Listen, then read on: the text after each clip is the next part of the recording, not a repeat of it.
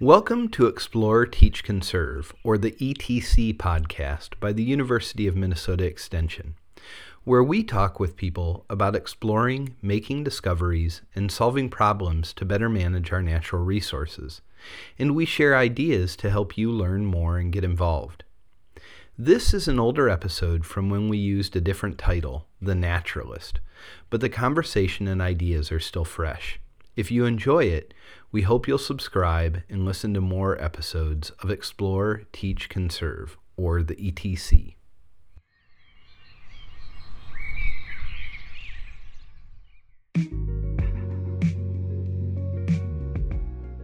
Hi, I'm Santiago from U of M Extension, and this is The Naturalist, a podcast that aims to explore the various topics within the world of Minnesota natural resources, all while trying to capture great stories and talk to people about the environment.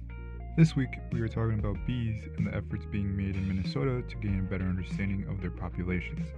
We first talked to Elaine Evans, an extension educator with the University of Minnesota, about native bees and the bee diversity studies currently being conducted. Later, we get a chance to talk to Britt Fosberg, program coordinator for the University of Minnesota Bee Atlas program, about the Bee Atlas program as a whole, the impact of citizen scientists on the program, and the goals and challenges of this initiative.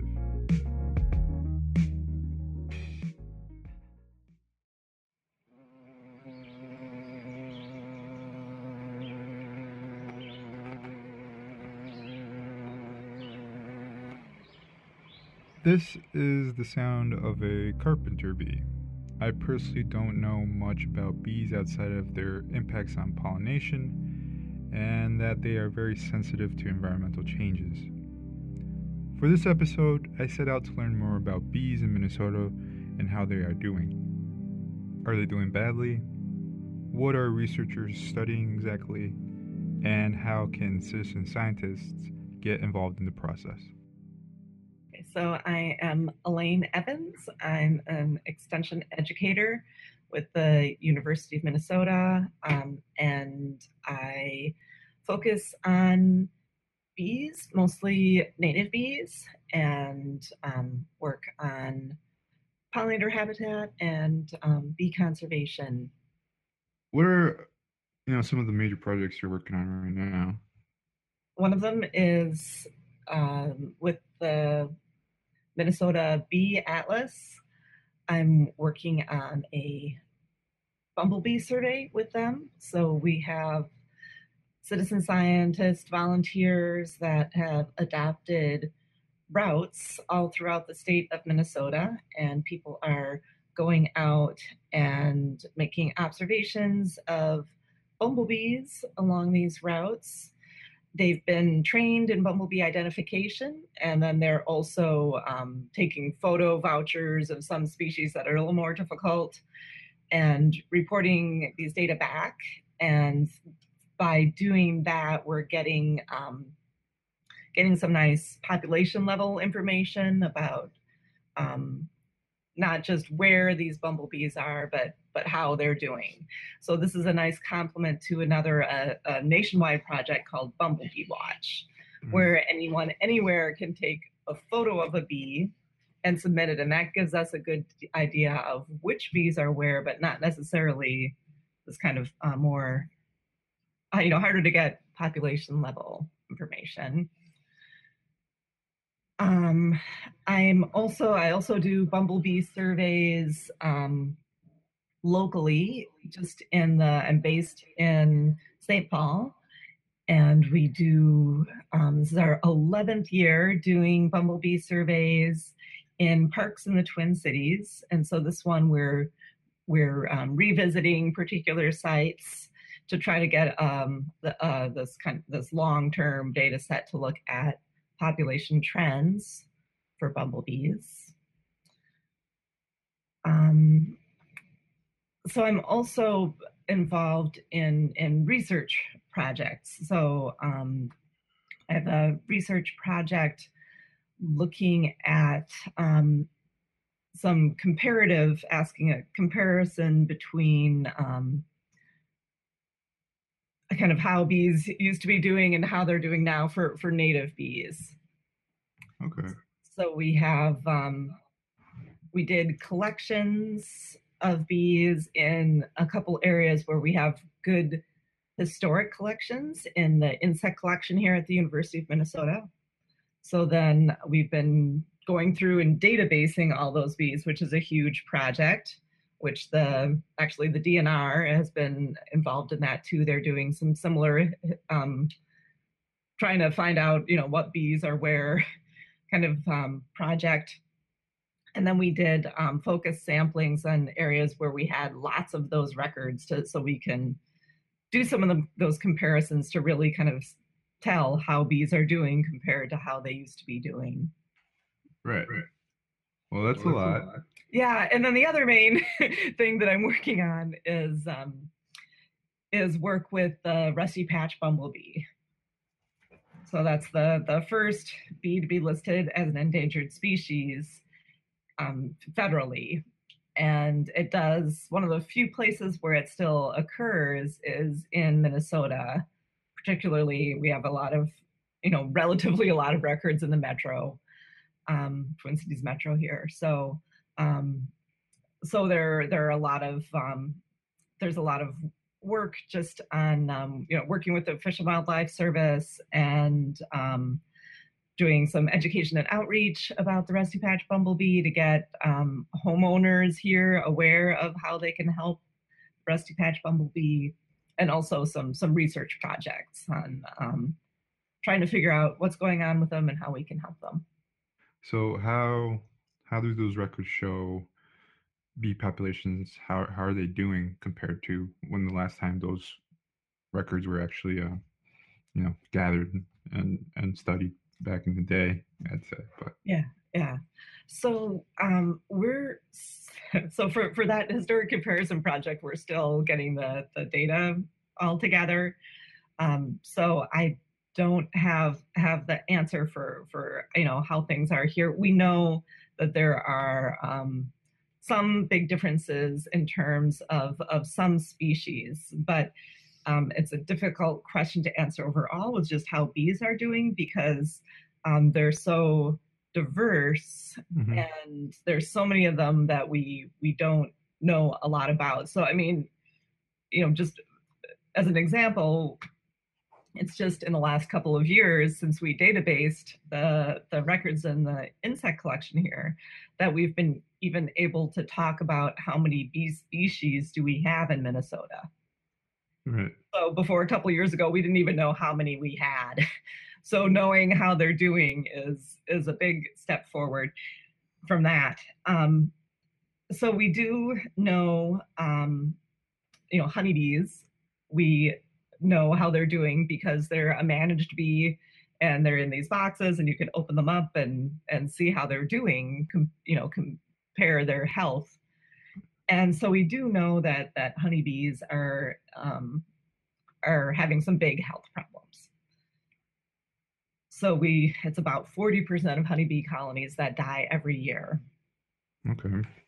But the good news side of that is that beekeepers are really good at keeping honeybees, and they know how to, they can make more colonies.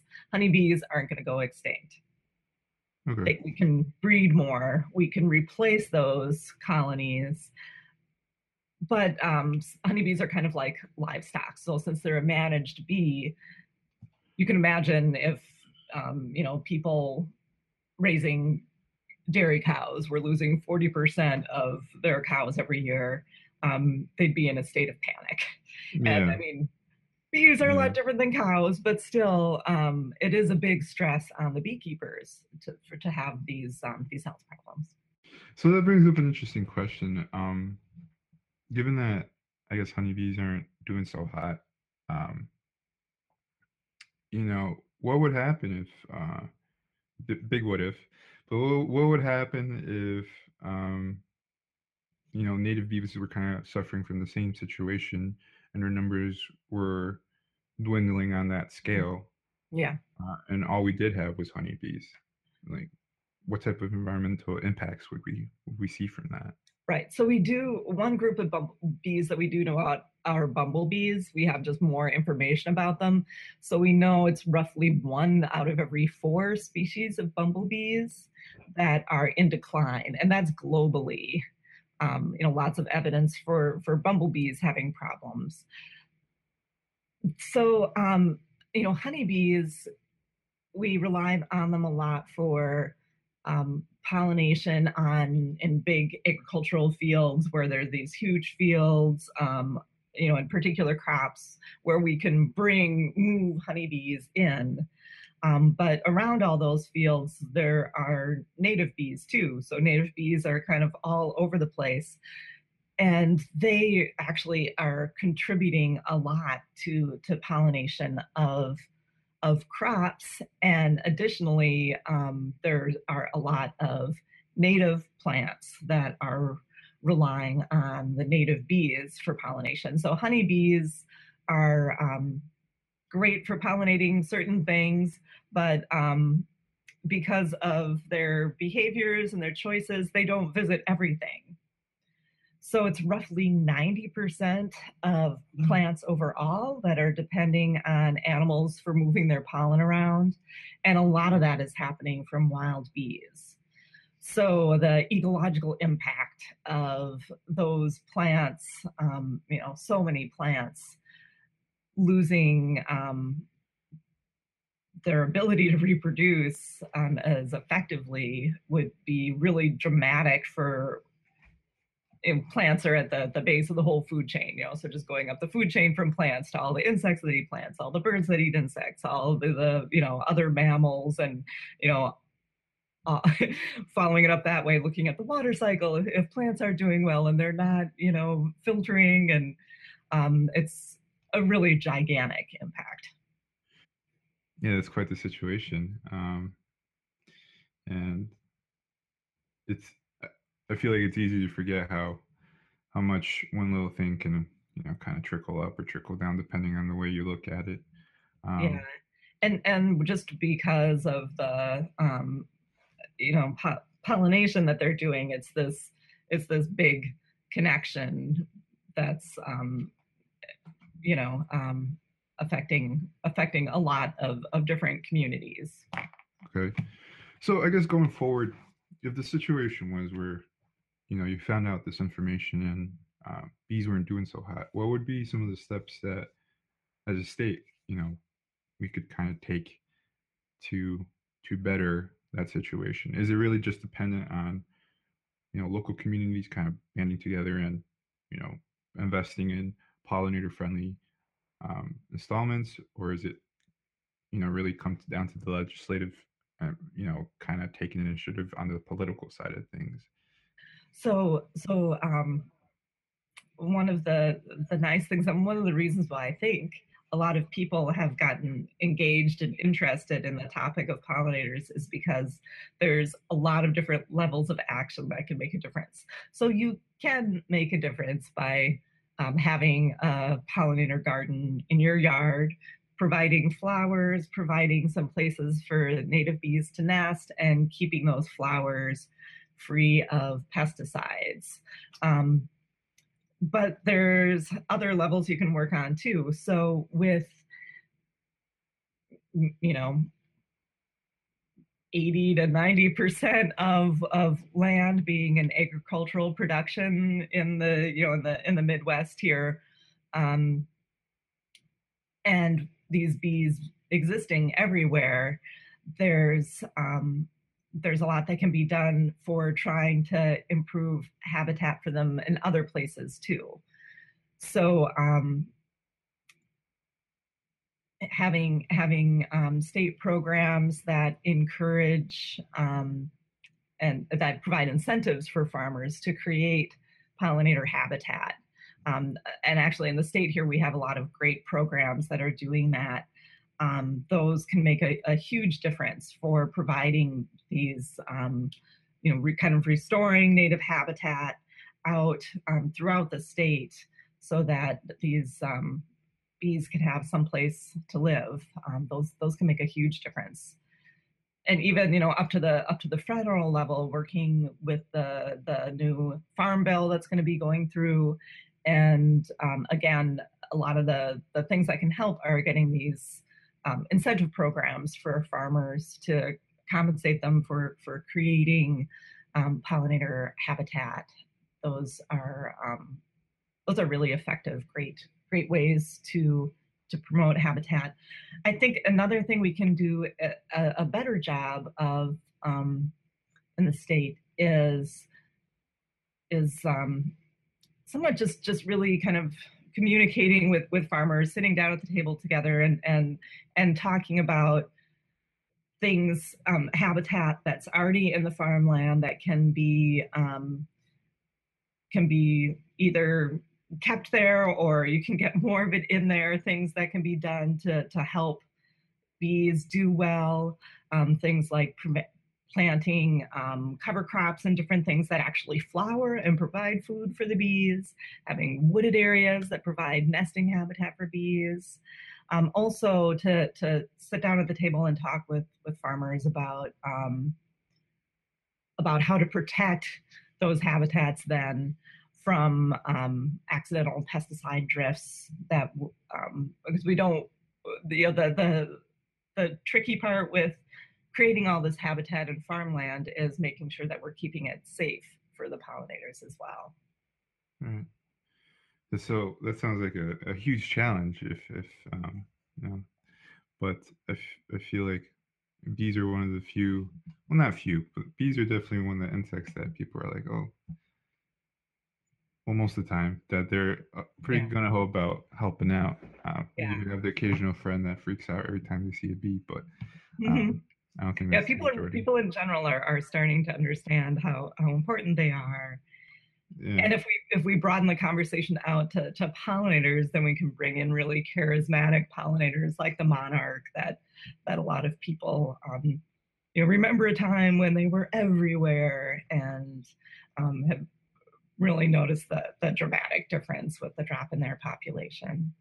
Timeline wise, when are some of these projects, these new surveying projects, when are they, you and your team, when are you aiming to kind of be done with those and have some of those numbers that are more concrete? The historic comparison project is one that will be winding up. We should have results to talk about that within the next year. Some of the projects with the Rusty Patch Bumblebee are just starting up, so those are going to be ongoing. There's some urgency with that because of the listing of the Rusty Patch Bumblebee. So hopefully we'll be able to process that information quickly and get that information into practical recommendations for recovering the Rusty Patch Bumblebee.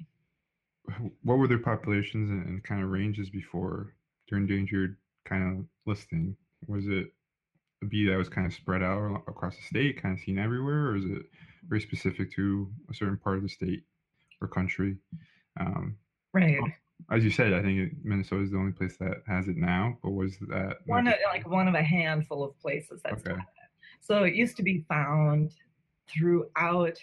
From here, Minnesota was kind of as far west as it went, but then it went all the way over to the East Coast, up into Canada, down into the southern part of the US as well. So it was really widespread, and it was one of the most common bees. So in Minnesota here, it was like in the top 5 for the species, and so yeah, we saw it really regularly, really widespread, and it had a really dramatic sudden drop around the year 2000, where all of a sudden it just wasn't being seen. So there were a number of years where people were looking and not finding it.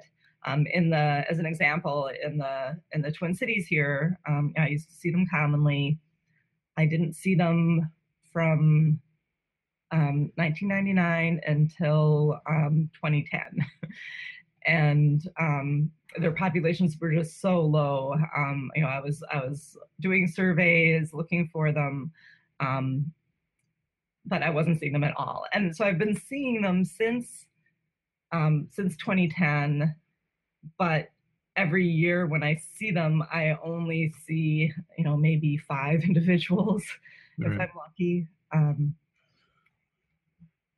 So it's helped to have programs like Bumblebee Watch, where anyone anywhere can just take a photo of them and upload them. So we've gotten a lot more locations where they're found around the Twin Cities, but it's still every year it's maybe a dozen places where people see them and take pictures and send them in. Okay. So they're also still, it's a similar situation actually in Madison, Wisconsin. They have a same kind of thing where they're seeing, they see a few of them there every year or two. Okay, that's really interesting. Just the idea of having such a widespread bee kind of just decline to the point where it's not as visible anymore. That's really well, yeah, it's pretty concerning. We'll be right back after the short break.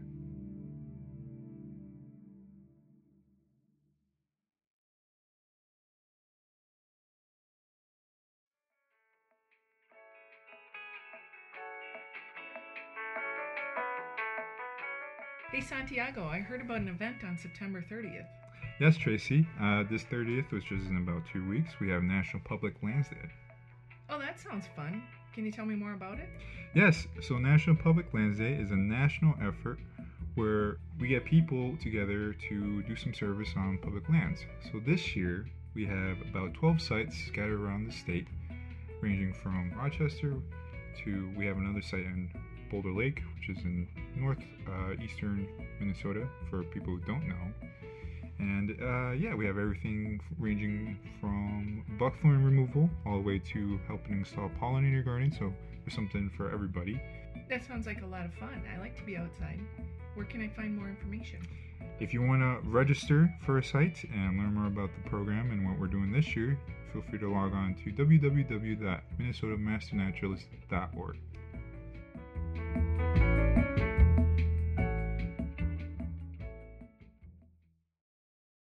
The Bee Atlas program is a major citizen scientist-driven survey program for the University of Minnesota. When it's finished, the program will have a ton of data to help shape a better understanding of bee populations in Minnesota and their distributions. I'm Britt Forsberg, and I'm the program coordinator for the Minnesota Bee Atlas out of the University of Minnesota Extension. All right, and how long have you been involved with Bee Atlas? We've just finished our second year with the Bee Atlas. Okay. So what is Bee Atlas? Sure. So we are a 4-year funded grant program funded by the Environment and Natural Resources Trust Fund. This is usually called LCCMAR, but the pot of money is actually the Environment and Natural Resources Trust Fund. So over these 4 years, including 3 field seasons, we're using citizen scientist volunteers to help us understand the diversity and distribution of native bees in Minnesota. There are probably about 400 different species of native bees in Minnesota, in addition to the European honeybee, which is not native to North America. So our volunteers are looking at a number of different protocols, and then we'll be able to combine our data from our volunteers with that from others at the University of Minnesota, Minnesota DNR, and historic collections to create one publicly accessible online database that will have as much information about bees as possible. All right, that sounds really cool. How's it going so far in terms of getting people on board and working with the other departments and different organizations across the state? I think that our one challenge is going to be the technology behind making each database talk to each other, so you can have one query that accesses multiple points. But in terms of making connections, we have met our targets for volunteers. We certainly know everybody else in the state who's working on bees. And so I think we'll have quite a bit of data at the end. Yeah, I can imagine that being a ton of data. So This is a pretty ambitious project, I'd say, right?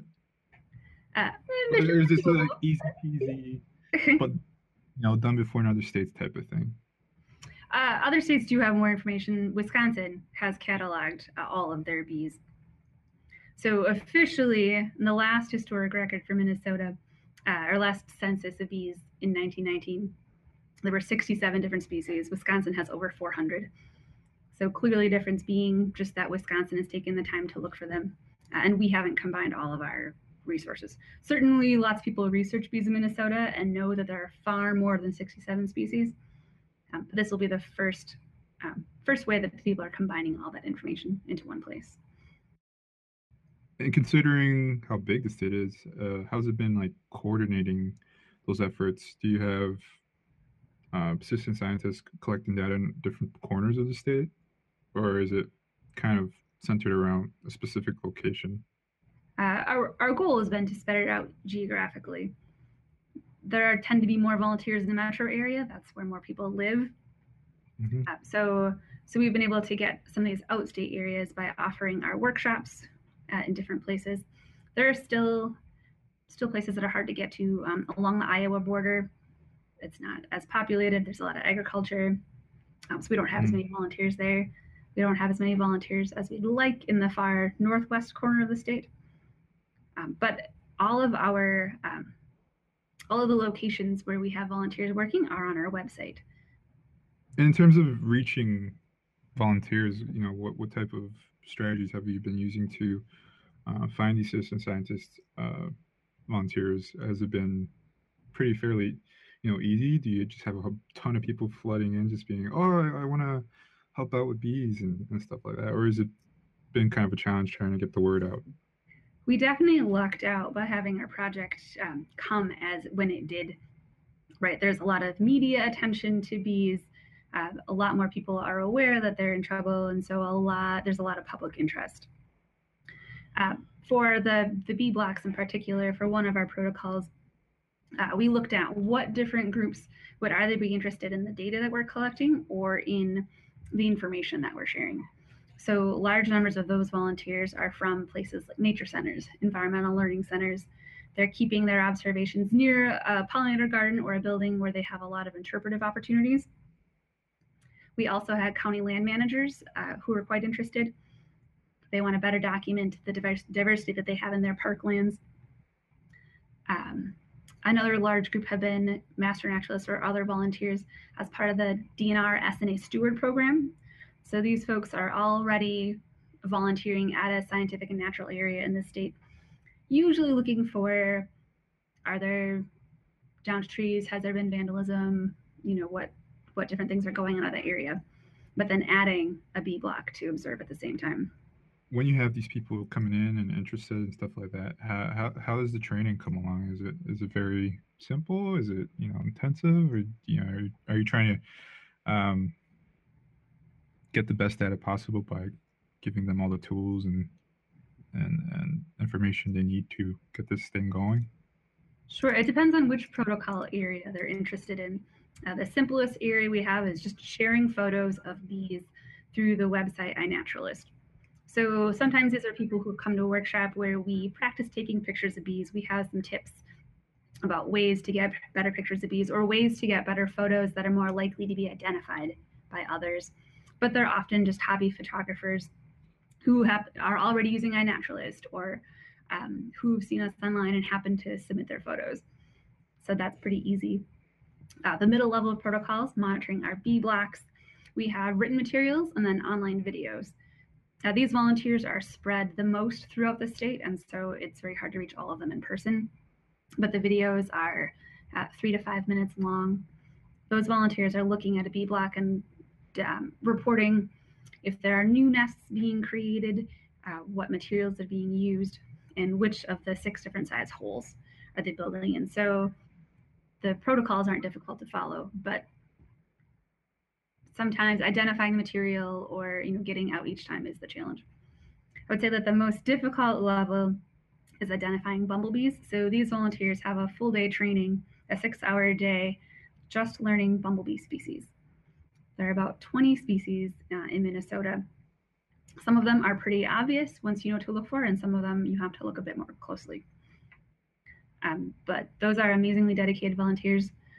There are always a handful who leave a workshop going, oh, I just had no idea, whose minds are kind of blown. But then I would say 75% of them leave and are just excited to go out and start looking for bumblebees.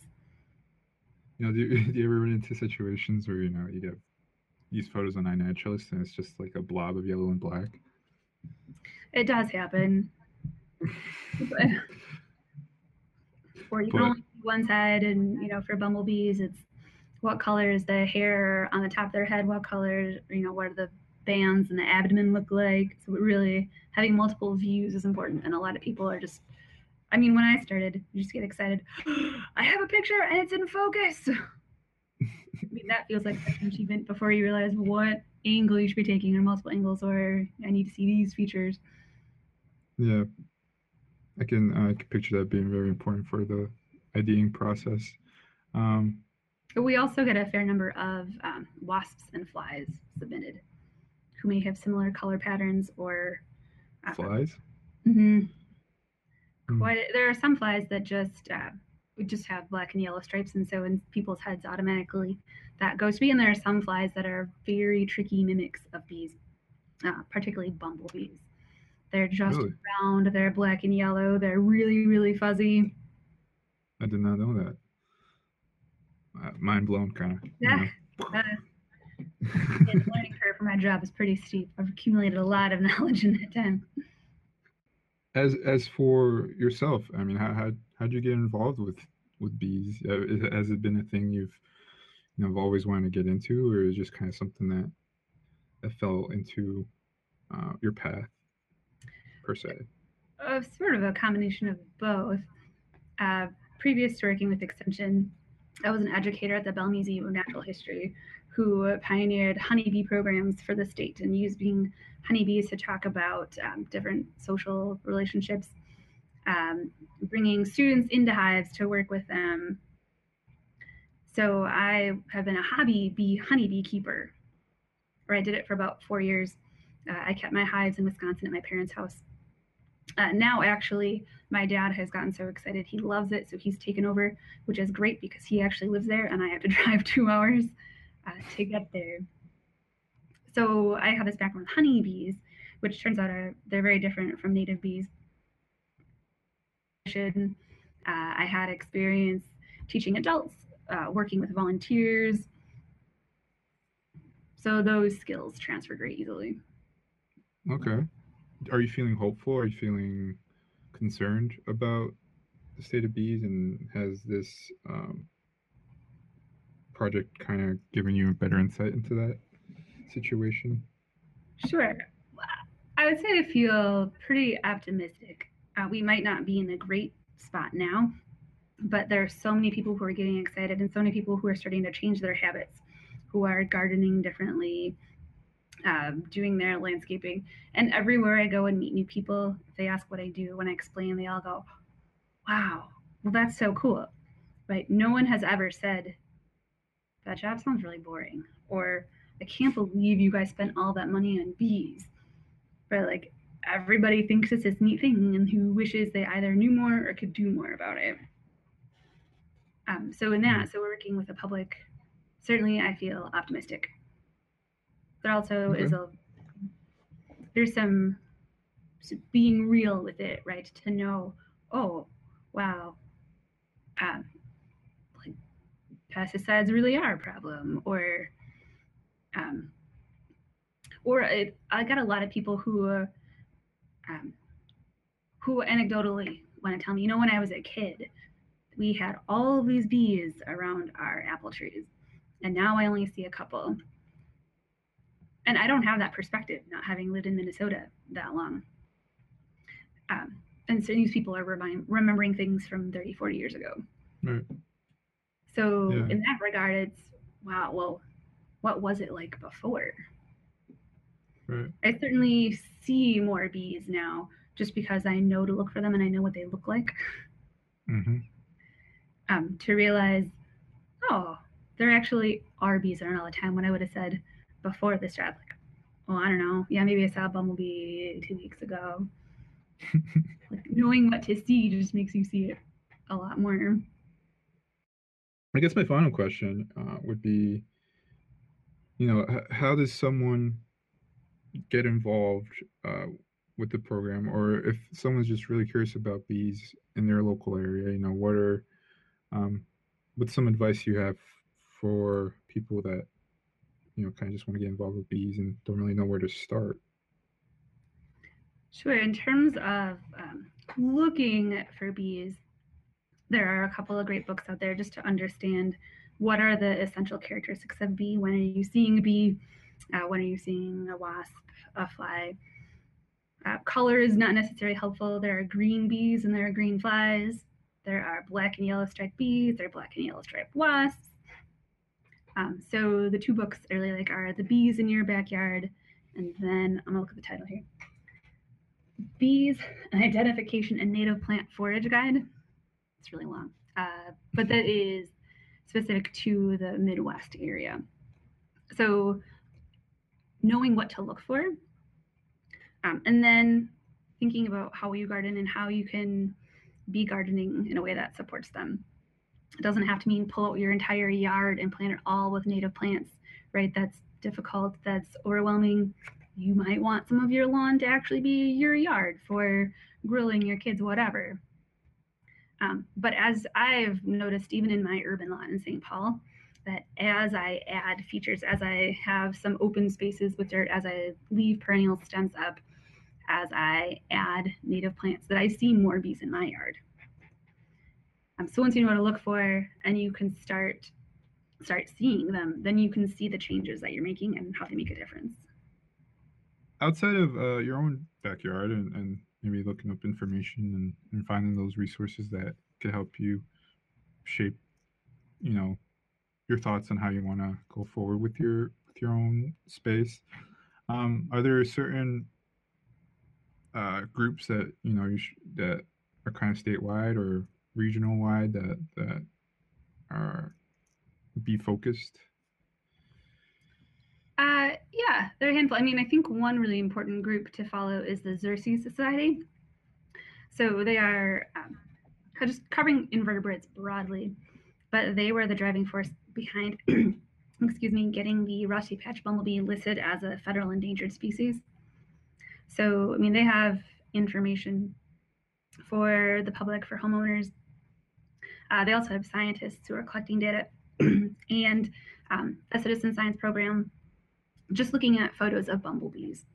So they were able to document this decline in range, the decline in numbers, and then petition the U.S. Fish and Wildlife Service to get the rusty patch bumblebee listed. So they really have their pulse or their fingers on the pulse of what's going on and are able to take action. Okay. Is there like local chapters, or that's kind of just a statewide, nationwide thing? Yeah, it's a nationwide, North American. Okay. All right. Organization. I mean, there are certainly groups in that there are different chapters of Wild Ones, and so they're about native gardening, and they have quite a bit of information about pollinators, and you get to meet other like-minded people.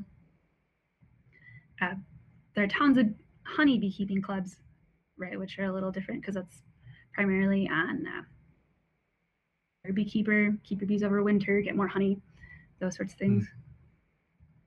But Minnesota is, when it comes to political advocacy and pollinators, the past legislative session, all of the bills related to pollinators did fail, but there are huge numbers of people who are lobbying for different treatments of pesticides, of neonicotinoids, different rules around roadside mowing. So that is certainly an area that you could get involved in.